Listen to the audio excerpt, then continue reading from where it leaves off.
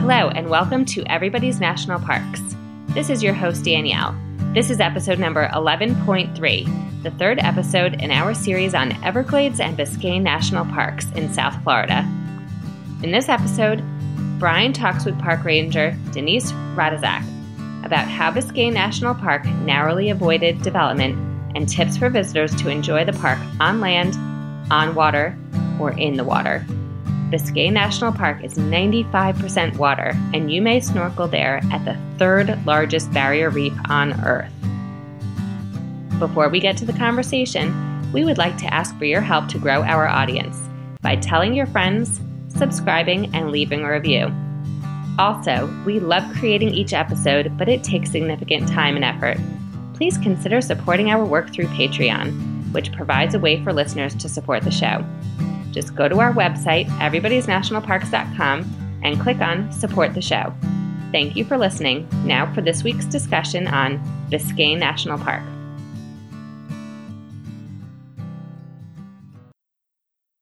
Okay, welcome back. I'm here with Denise Radczak, Public Affairs and Interpretive Park Ranger at Biscayne National Park. Very excited on several fronts to have you here, Denise. One, that you're back at work after the shutdown. Two, we are here in the polar vortex here on the east end of Long Island, so I am jealous of you right now. What is the temperature in Biscayne right now? It has been rather cold here. You guys missed some really good cold weather. It was in probably the low 50s not very many days ago. Oh, boo-hoo. And well, I'm going to tell you right now, because I haven't really been outside much today because I'm catching up after the shutdown. It is currently 79 degrees here. I don't know. Perfect day for being out on the water. That sounds great. That sounds great right now here in the polar vortex. But, well, look, welcome back. Thank you. And welcome back to work, too. We're glad that you're there. And we were there, and sorry we missed you during the shutdown. But that means we're just going to have a much more inclusive conversation right now because there were so many things that we didn't get a chance to do that we were very curious about. So hopefully you can help with that on that end. So, well, yes. First off, I think the biggest thing I was stunned by, and I want to start here, is a little bit of the more recent history of Biscayne National Park, because I knew it was obviously close to Miami, but really until you're there and you see the scope of the park, not just the land, but what's underwater. And then literally you can see downtown Miami, kind of looming over the horizon. It is that close to me as a New Yorker. It is as though Staten Island, and not only just Staten Island, but the islands in between were all parks, and what's underwater is a park. And it just seems like logically, sadly, it should have been developed and should have been South Beach South or something along those lines.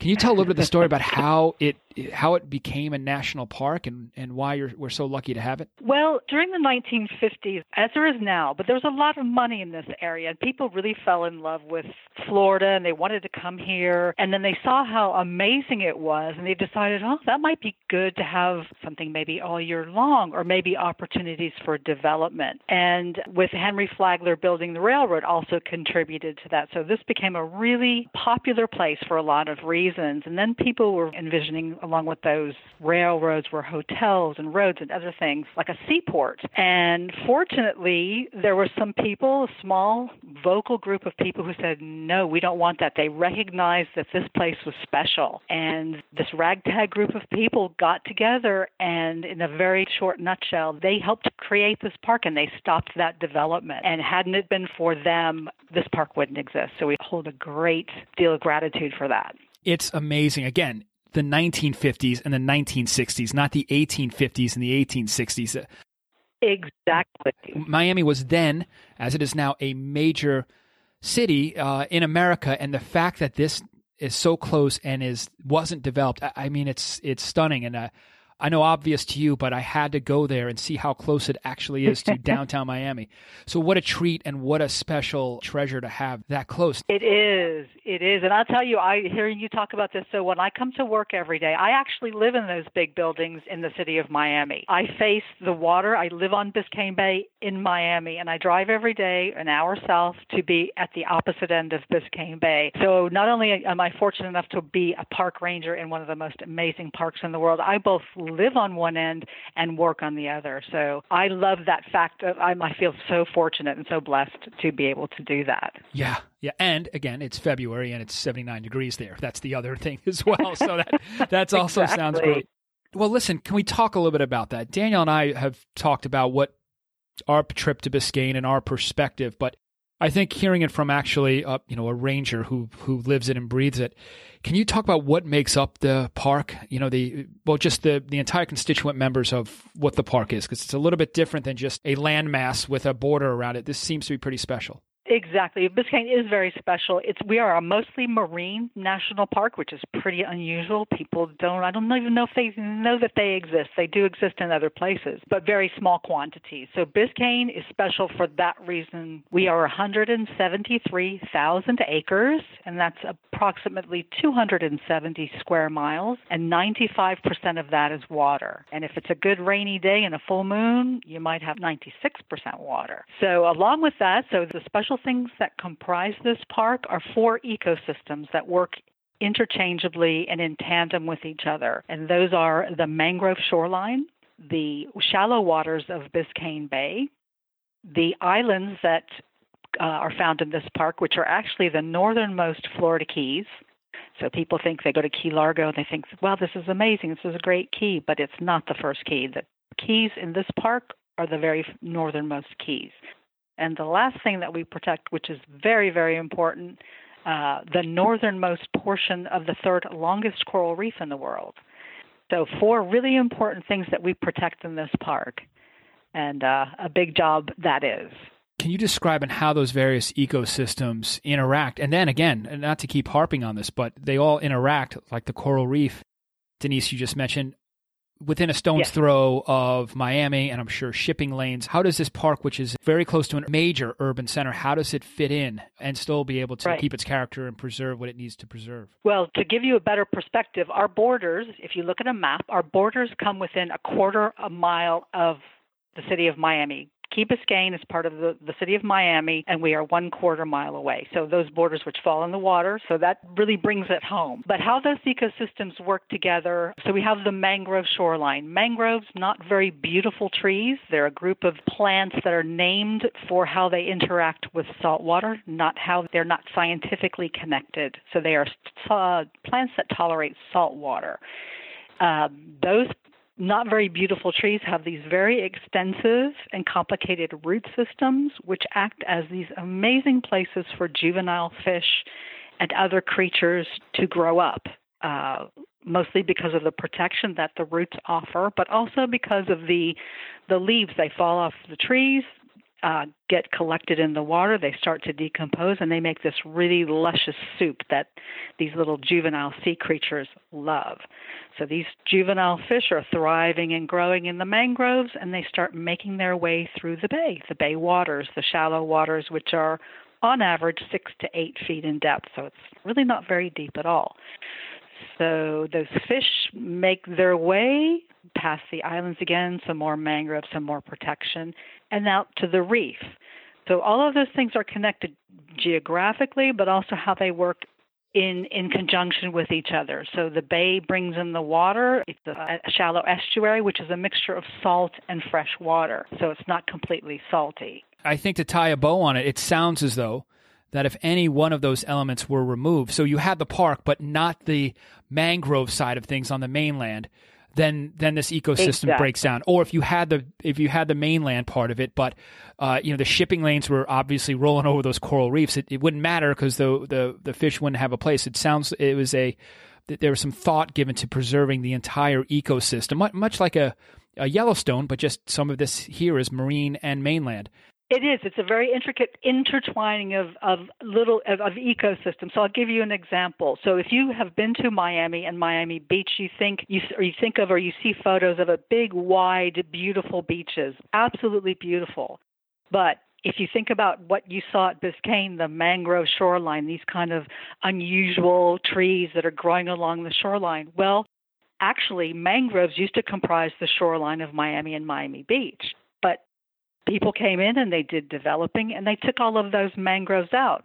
So now, for example, when we have a lot of rain or high tides, Miami Beach floods. And it's because we've removed that. So you have a tangible example of what happens when we remove things from the ecosystem and remove them quite dramatically. And you can see what happens. So people had the foresight to, when they wanted to create this park, they were paying attention a lot more than we pay attention now. And they knew that those things work together, and without one, the other wouldn't exist. Again, amazing that foresight, they were able to stop that development, and they had the foresight just 50 years ago. It's amazing. So let's talk about adding to the ecosystem, and not maybe a happy story, but we saw a large lizard when we were there, which looked kind of cool. And then we were told, no, that's actually an invasive, that's a pet someone let loose. And can you talk a little bit about the invasive species, an iguana? Can you talk a little bit about the invasive species? The iguanas. Like the iguanas or plant stuff. So iguanas we see here quite a lot, and they are, generally speaking, pets that people, they went to the pet store and found this cute little guy in a cage probably and thought this would be a great pet, and they didn't realize when you get them home and a few years later they get extremely big and they require a lot of care. So people, in their endeavor to not be cruel, I think they take it upon themselves to let them go and thinking, I'm just going to give it a good home outside, which is never the thing to do, because now they've bred prolifically, and because they don't belong here, they've affected the ecosystem. And how iguanas do that is they eat small creatures, they eat birds' eggs, native species that are affected by that and that may be damaged by that. One of the most amazing things I have noticed about iguanas, so I come in early in the morning, usually about 8 o'clock I arrive at the park, and I leave around 5:30. And those iguanas know when people are leaving the park. They feel safe. They know 5:30, 5:45, the park is covered in them. And they're very perceptive about that. And I always wonder what's prompted them to react that way, but they're very, very adaptable. One of the things that I think is really interesting about iguanas is that when it gets to a certain temperature here in South Florida, which, as you know, it's pretty warm most of the year, but when we get a bit of a cold snap, the iguanas go into a bit of a suspended animation. So they might be up in a tree and the temperature drops. They go into suspended animation and they tend to fall out of the trees. And it's a little bit frightening for people sometimes if they're not expecting it. So just the next time you come, be aware that there might be, if it gets cold, to be on the lookout for iguanas coming out of the trees. It may be raining iguanas. Well, you said when they come out. When they come out at 5:30, again, we have kids, so it reminds me of Toy Story, where the humans are out of the room and then they all come to life and start partying and hanging out. So, but still, absolutely a grave issue. So it's something to keep an eye out for, and it's a great lesson as well in terms of pets and releasing them into the wild where they don't belong. Yes. And it's the same thing with lionfish. We have a tremendous problem with lionfish here in the park. Hurricane Irma took some of the edge off of that last year, but it's a big problem that we have. And actually, our scientists devote quite a chunk of their time to studying lionfish and raising awareness of lionfish. And they're a beautiful, beautiful fish that was part of the aquarium trade. And again, like the iguanas, people got them as pets, put them into their aquarium with their other beautiful fish. And when they woke up the next morning, there was not anything left in that aquarium but a lionfish. Right. Because lionfish will eat everything. And they thought, oh, my goodness, again, what have I done? And they released them into the wild. Right. And now they're decimating the reef. So let's talk a little bit about, that's a nice segue into actually activities, because as you know, one can eat lionfish, and I'm sure you don't have a problem with fishermen in your park pulling out lionfish for sport or to eat. Can we talk a little bit about fishing? Not just for lionfish, but what are the rules around fishing? Does one need a permit? And what can we expect to fish when we're at Biscayne? Well, fishing is definitely allowed here, and it's definitely encouraged, but we do have some rules that we would like people to follow. So around the visitor center area, there's places that are restricted for fishing simply because we have people, walking around, exploring the park, and you need to be careful. Obviously, you've got hooks and things like that. So we do have some restrictions on that. As far as general fishing goes, Florida state fishing rules apply here in the park. So the state rules supersede everything, so you're required to have a license for fishing. And even if you're a resident over a certain age, there's no fee attached, but you still need the paper license. And the reason for that is that FWC, the Florida Fishing Commission, they like to monitor who's out there fishing, and they keep statistics so they can, again, and they have scientists who analyze the impacts of different things. I love fishing. Yeah. We do a lot of fishing with school groups come here. And in fact, next week we have some kids coming, kids who've never been out on a boat, who never have been fishing. So we encourage that, and we show them how to do that, but we show how to do it responsibly. And that's the key. That sounds like a great better field trips than I had as a kid. So a couple things with fishing. Where does one fish at Biscayne? You say there are some restrictions off the pier on the mainland side or off the walk. Generally, I'm sure there are some fishing spots. So does one need a boat? And then secondly, going back to the lionfish, what are we pulling out of there? What is a fisherman allowed to keep? Are there limits? I'll ask one last question. This could be an ignorant one. Are there bonefish up in Biscayne? Because that's certainly a sporting fish. Or do they make it up in your park as well? Well, let's back up a little bit and remember what I said about the mangrove shoreline. So around the visitor center, we have a lot of mangrove shoreline. We have a footbridge that you guys mentioned in your podcast, and you saw people fishing from there. But if you remember what I said, this is a place for juvenile fish to kind of thrive. So in all honesty, people who fish here from the visitor center area do not catch anything really big. So it might be small snapper or sometimes parrotfish get caught up, maybe grouper, but they're all very small. And there are extensive regulations, which it would take me days and hours, and I don't even know all the answers to this. Extensive regulations and seasons about different types of fish, because some have been fished to crisis levels.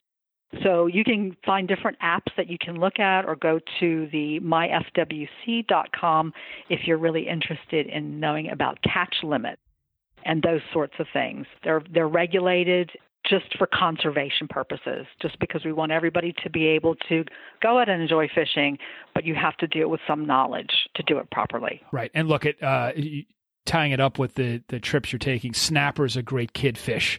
Kind of easy to pull out. And also, again, I hope I'm not overstepping the rules here, but snapper are actually pretty yummy, so they're good to eat as well. So if you're allowed to take some, that's some good eating as well. That's what I grew up fishing as a kid here on Long Island, and it's an easy one to be for beginner fishermen to literally sink their hooks into. So that's great to know. So part of this, I want to explore some of the other recreation, because as you heard, we just scratched the surface of Biscayne. Yeah.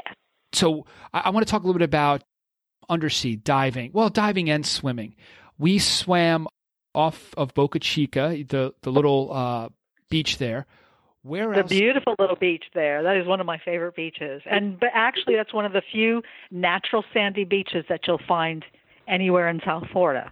So yeah, it was natural. And again, that was the one where we felt like we were in this, if you look with your back to the beach, even if you were looking back at the beach, fairly undeveloped, just the picnic benches and the lighthouse.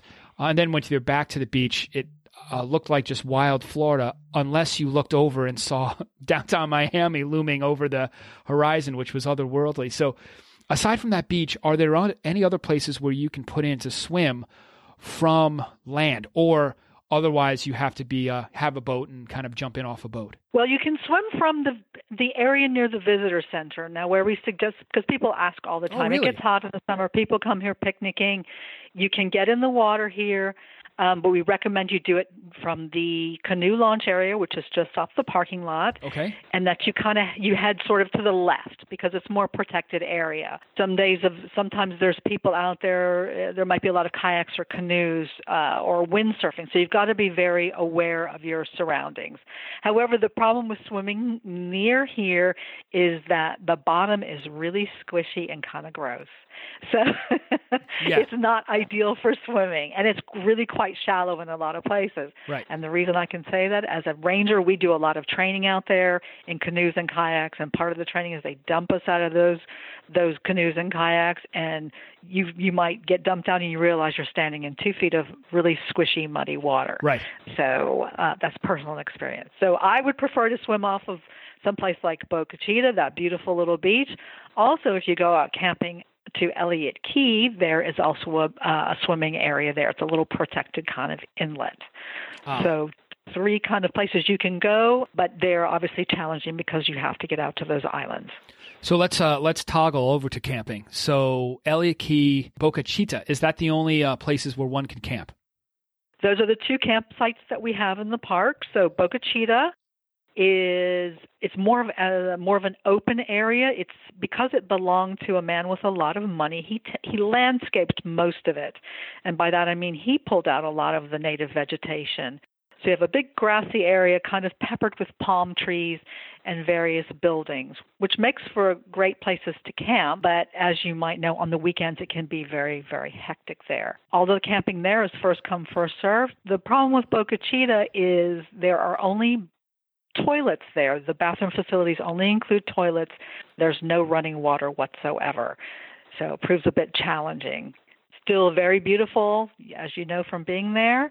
The other campsite is on Elliott Key, and Elliott Key is more natural in that sense. It's less visited by some of the more party-oriented people, and that campground has running water, cold showers, flush toilets, and we actually have an educational center there that we use when we have school groups, because we take school groups out camping, and Elliott Key is where we take them when we do that. Fair to say that Elliott Key on a Saturday weekend camping is going to be a little bit more mellow than Boca Chica? Definitely. So Boca Chica, so we do have people like to go to Boca Chica and have a little bit of a party on the weekends, and sometimes that's a little frustrating. But you know what? When we look back at the history, when Mark Honeywell took over, that's kind of what he used that island for. He had lots of great parties with his Elephant Rosie, as you guys know about, and the cannon and all of that. So it really hasn't swayed much from its kind of roots. So it's hard to kind of look at that and think it's necessarily a bad thing. But again, it's about responsibility, taking personal responsibility, and thinking about other people who might be enjoying the park facilities along with you. So one concern we had about Biscayne, and again, we loved it, but one concern was if you didn't have access to a boat, or if you didn't have the budget for the concessionaire to take you out, when we were lucky enough to be able to buy those tickets for the concessionaire boat ride to Boca Chica. How does one approach how do you approach that when you have someone on a budget, limited means, that wants to enjoy the park? What would you suggest to them? That is a challenge that we face at the moment, because there is no easy answer to that, because boating in general, whether it's your own boat or a boat that you might take a trip on, it's an expensive proposition. And anybody who mistakenly goes and purchases a boat without doing their homework will tell you that. It's expensive. We don't currently offer, it's been talked about but has not been implemented, is a possible shuttle service from the mainland out to the islands for camping. But right now, that's just something that's being talked about. So you really have to do your homework, and you're going to have to hire somebody to take you out there, or you're going to have to go make some friends with a boat. Right. Unfortunately. Right. It's a challenge. I know it's not your hill to climb, but certainly as park advocates, it's something that Danielle and I talked about. That this is this is a need here where, and I don't know what the answer is, and I don't know what the rules versus the concessionaire, who are very nice to us, and of course everyone needs to make a living, but boy, Yeah. there's not a ranger-run boat service or a ranger-run boat trip where someone who pays the park fee but comes in and says, all right, for my $20, can I see everything that Biscayne has to offer, right? I think that's a hard thing to square off. Right. And I think how things can change is by people expressing interest, like you guys have seen a need, you've mentioned it, it's other people making their wishes known. So, talk to the concessionaires, talk to the park rangers, send in an email to the park webpage, the powers, the management at the park. And if they know about it, maybe there's something they can do. But if we don't know, then we can't fix it. So it's important that if you have something you'd like to see, to let us know. We're constantly looking at new things and new ways to improve visitor services, and absolutely want people to come and enjoy this park, and that's all of the park. So, but without people's input, we don't know. Hey, I think if going back to what we said at the top, if those concerned citizens in the 50s and 60s were able to save the entirety of Biscayne National Park, then I think this generation can at least figure out some boat service. So I think that's not a big hill to climb. I think that's a doable task. So that's a challenge accepted, and I think that's something that we have to undertake. Excellent. Just going back, how to enjoy it. Do you have some hikes that you can recommend? I know we did the walk, and we talked about it, the walk along the water on the mainland side. But if we had a boat and we can get out to some of the keys, some of the islands, are there some special hikes out there that are available? Or not really? It's not really a hiking park. Down the middle of Elliott Key, there's a massive hiking trail, 6 to 7 miles long, almost runs the full length of the key. Now, because of hurricane damage from last year, we're still recovering and trying to make that passable. But that is an awesome hiking trail, just not in the middle of summer because it's full of mosquitoes. Right. But if you go prepared, but that's absolutely beautiful, and you're in the middle of this key, and you're totally in touch with nature. Having said that, hiking, I'm not much of a hiker, I have to admit. I'll tell you my secret flavor. Well, it's not really secret. It's a little bit challenging to get to, and you will need to take a concessionaire simply because in order to get there, you're going to need them to take you in, and you're going to need a paddleboard to get there once you get there. And that is Jones Lagoon. Ooh. And Jones Lagoon is it's just a lagoon, as the name suggests. And it's a shallow lagoon that you really can only paddle in. And I can't stand up paddleboard because I'm not that coordinated, but I went in and I sat on the paddleboard and we paddled through there. And it was the most amazing, peaceful, gorgeous place that I have seen. And I'm so lucky it's in my park. So next time you guys come back, I'd recommend doing that. So they take you out, they drop you just outside, and you have to paddle in. And what's great about that is because of that, not many people bother to go in there because it does take some effort. Yeah. That's a great tip, Denise. Yeah. I'm going to say, when you come back, invite me to go along. I will be there. Well, let's do it up. Which also leads to another activity, and you mentioned this briefly, where you can swim on the mainland side. There are canoes and kayaks, and also stand-up paddleboards available for rent? Correct. We have all of those things, and they're for people of all abilities. So if you are a beginner, and I'm kind of a beginner, I'm getting better, but you can just launch out near the parking lot, as I said, and you, again, head to the left, and you can do a gentle paddle along the mangrove shoreline so that you feel secure and you're not out in open water. And it's actually really cool to do that because that's where you're going to see the chances of seeing birds and different kinds of fish, as I mentioned, in the mangrove roots. And so if you're a beginner, it's good. And if you want to do more challenging things, not this year, I haven't seen it, but people have actually paddled from here out to Elliott Key, right, which is like a 9-mile paddle. I don't recommend it unless you're in super good shape. Right. So you have, what I'm getting at is that you have something for people of all abilities. The other thing that people do here quite a lot, and it's not really that well known, is windsurfing is a big sport here. They don't offer windsurfing rentals, but it's great to come out here and see people who come and are amazing windsurfers because of the bay, because of the winds. So if you're inclined to do that and you have your own equipment, you're absolutely welcome to. And you're right, it's a fun spectator sport. It's fun to watch when you're sitting on the beach. Absolutely. Really and you see people who know what they're doing. Yeah. The last couple of activities is underwater, snorkeling and diving. I assume they're available. Where would one go? Anything special about the dive spots that you can recommend? How myriad and diverse are they? And what could you just tell us about that? Well, diving is absolutely fabulous here. And one of the really cool things that you'll find here at Biscayne National Park, so along with snorkeling, which is one of my favorite things to do because snorkeling is actually the laziest sport known to men. The idea is just to lay on your belly, right? That's the goal. Right. We have something called the Maritime Heritage Trail.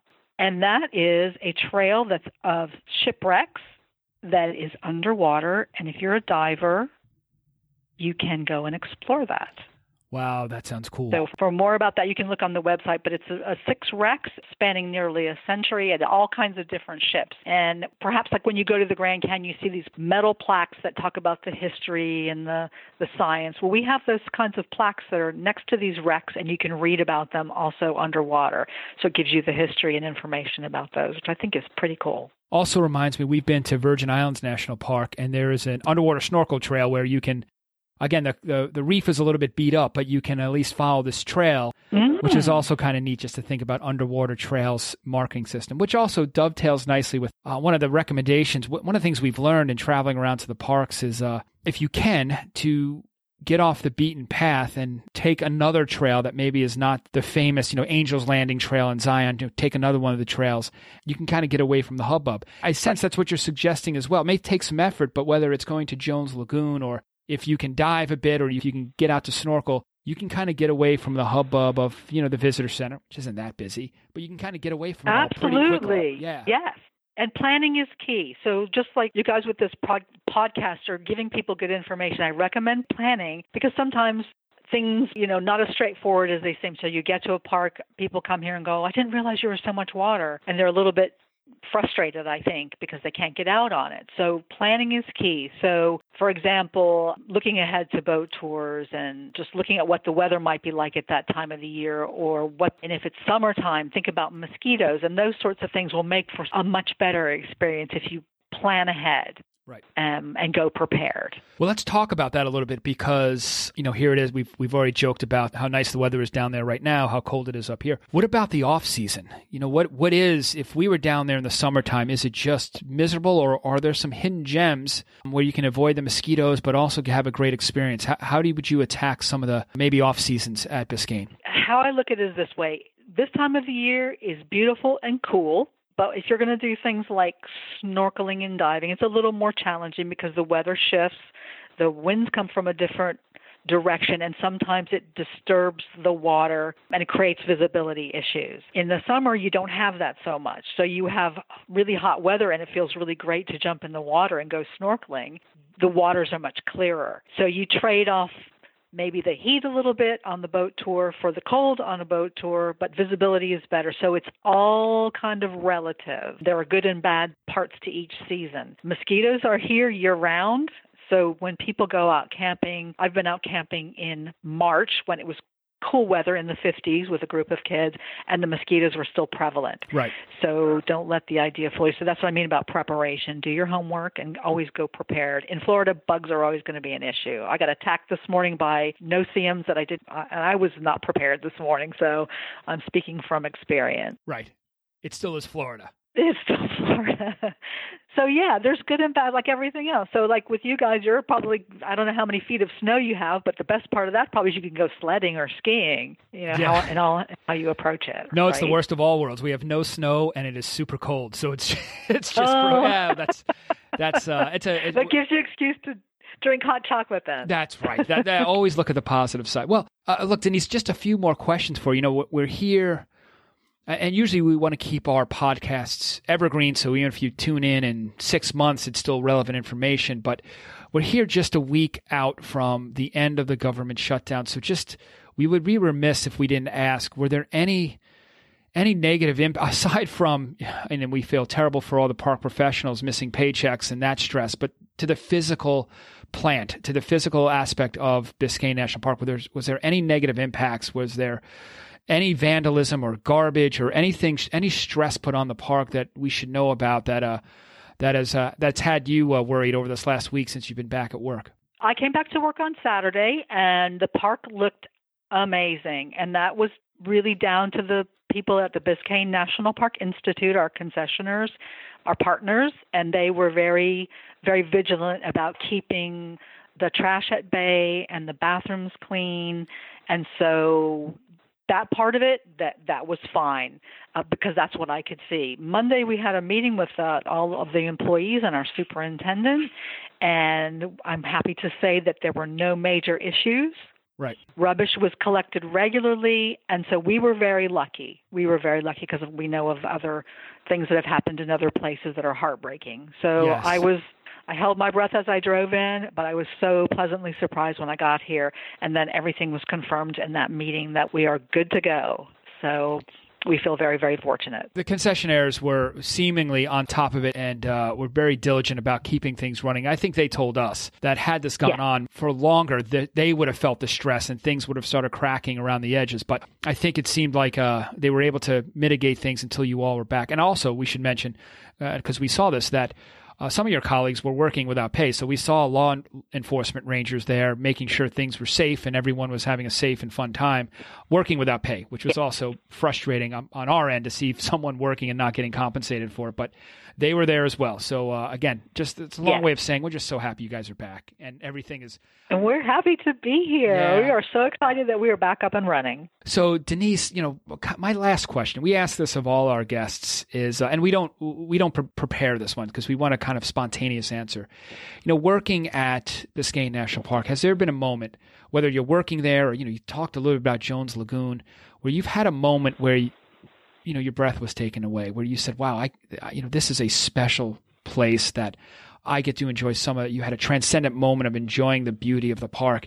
Do you have a moment that comes to mind where it just kind of hit you like a ton of bricks, whether it was working there or some of your off hours? I'll tell you one. I have experiences every day. I love this job so much, and I love sharing it with people. I started this career, it's a second career for me. I started it later in life, and I've only been a ranger for almost 5 years. And about 2 years ago, in my very green stages of being here and being a bit of a city girl, I spent 15 years living in Europe and 10 of those in London. So that gives you a picture of I'm used to a city with a lot of things. And a lot of rain. And a lot of rain. Yeah, good exactly. trade. Good trade. So one of my first assignments as this person who had moved back from living in a big city was to go out camping for 2 nights on Elliott Key with a group of fourth graders. And I had not been in a tent for a very, very, very long time. And I was terrified. And I was stressed, and I wasn't sure how this was going to go. And the minute we started setting up camp with everyone, I got busy. I kind of forgot about it. And then when everything was said and done with all the kids, and I got to put up my little tent, my own personal tent, and I chose my spot near the water, and we had dinner, and I finally crawled into that tent, running from the mosquitoes, mind you. This is the other factor. I laid in that tent, which I put about 10 feet from the water, and I remember falling asleep and having one of the best night's sleep that I ever had, listening to the sound of those waves. Yeah. And the next morning, waking up with all those kids, and we went out and we did sunrise art, and that wasn't a particular moment. It was kind of those 2 days of being there, but those kind of two things connected, the sleeping next to the water and how beautiful that was, and waking up the next day and sharing this amazing sunrise with all these kids who were just in awe of everything as well as I. Yeah, it sounds like to me, it sounds like the park allowed you to go from a moment of stress to a moment of peace pretty quickly. And that's absolutely. And by the way, also the tent experience in camping is also one of my favorite things. I'm with you, Denise. That is also nice when you can kind of bunk down for the night and the sounds of whether it's the waves or the forest or whatever. That's also a really nice thing. Yes, and for what I'm trying to say is that I think everybody, me being a lot of a city girl, very urban, and to go into that, and if I can do it, anybody can, and I highly recommend it because it will bring you back to yourself. And that's one of the things that parks really allow for, is the chance to take a breath and breathe. And even though I live in the city and I drive there every day, coming here to work, which is the opposite of everyone, is I come here to take a breath and relax and look at this beautiful place. And I feel so fortunate, and I highly recommend it to everyone. I'll tell you what a note to end on. Denise Radczak, Public Affairs and Interpretive Park Ranger at Biscayne National Park, thank you so much for your time. I'm going to jump on the next flight down there. I'll see you in 4 hours. Danielle, is that okay? Can I just go? spontaneously. This sounds great. So we look forward to being back and really diving in, literally and figuratively, to the rest of what Biscayne National Park has to offer. Denise, thank you very much for your time. All right. We look forward to seeing you. Can't wait. Thank you for listening to Everybody's National Parks. You may find links to resources mentioned on this episode in the show notes on our website, everybody'snationalparks.com. While there, consider clicking on Support Our Show. You may find the podcast on Apple Podcasts or wherever you listen to your favorite podcast. If you like the show, write a review, give us a 5-star rating, and please tell your friends. You may also follow us on Twitter, Facebook, and Instagram, or send us your comments at everybody'snationalparks.com/contact. We'd love to hear from you from the parks you are visiting. So please tag us at #EverybodiesNationalParks. Most of all, enjoy exploring the national parks with your family. Bye for now.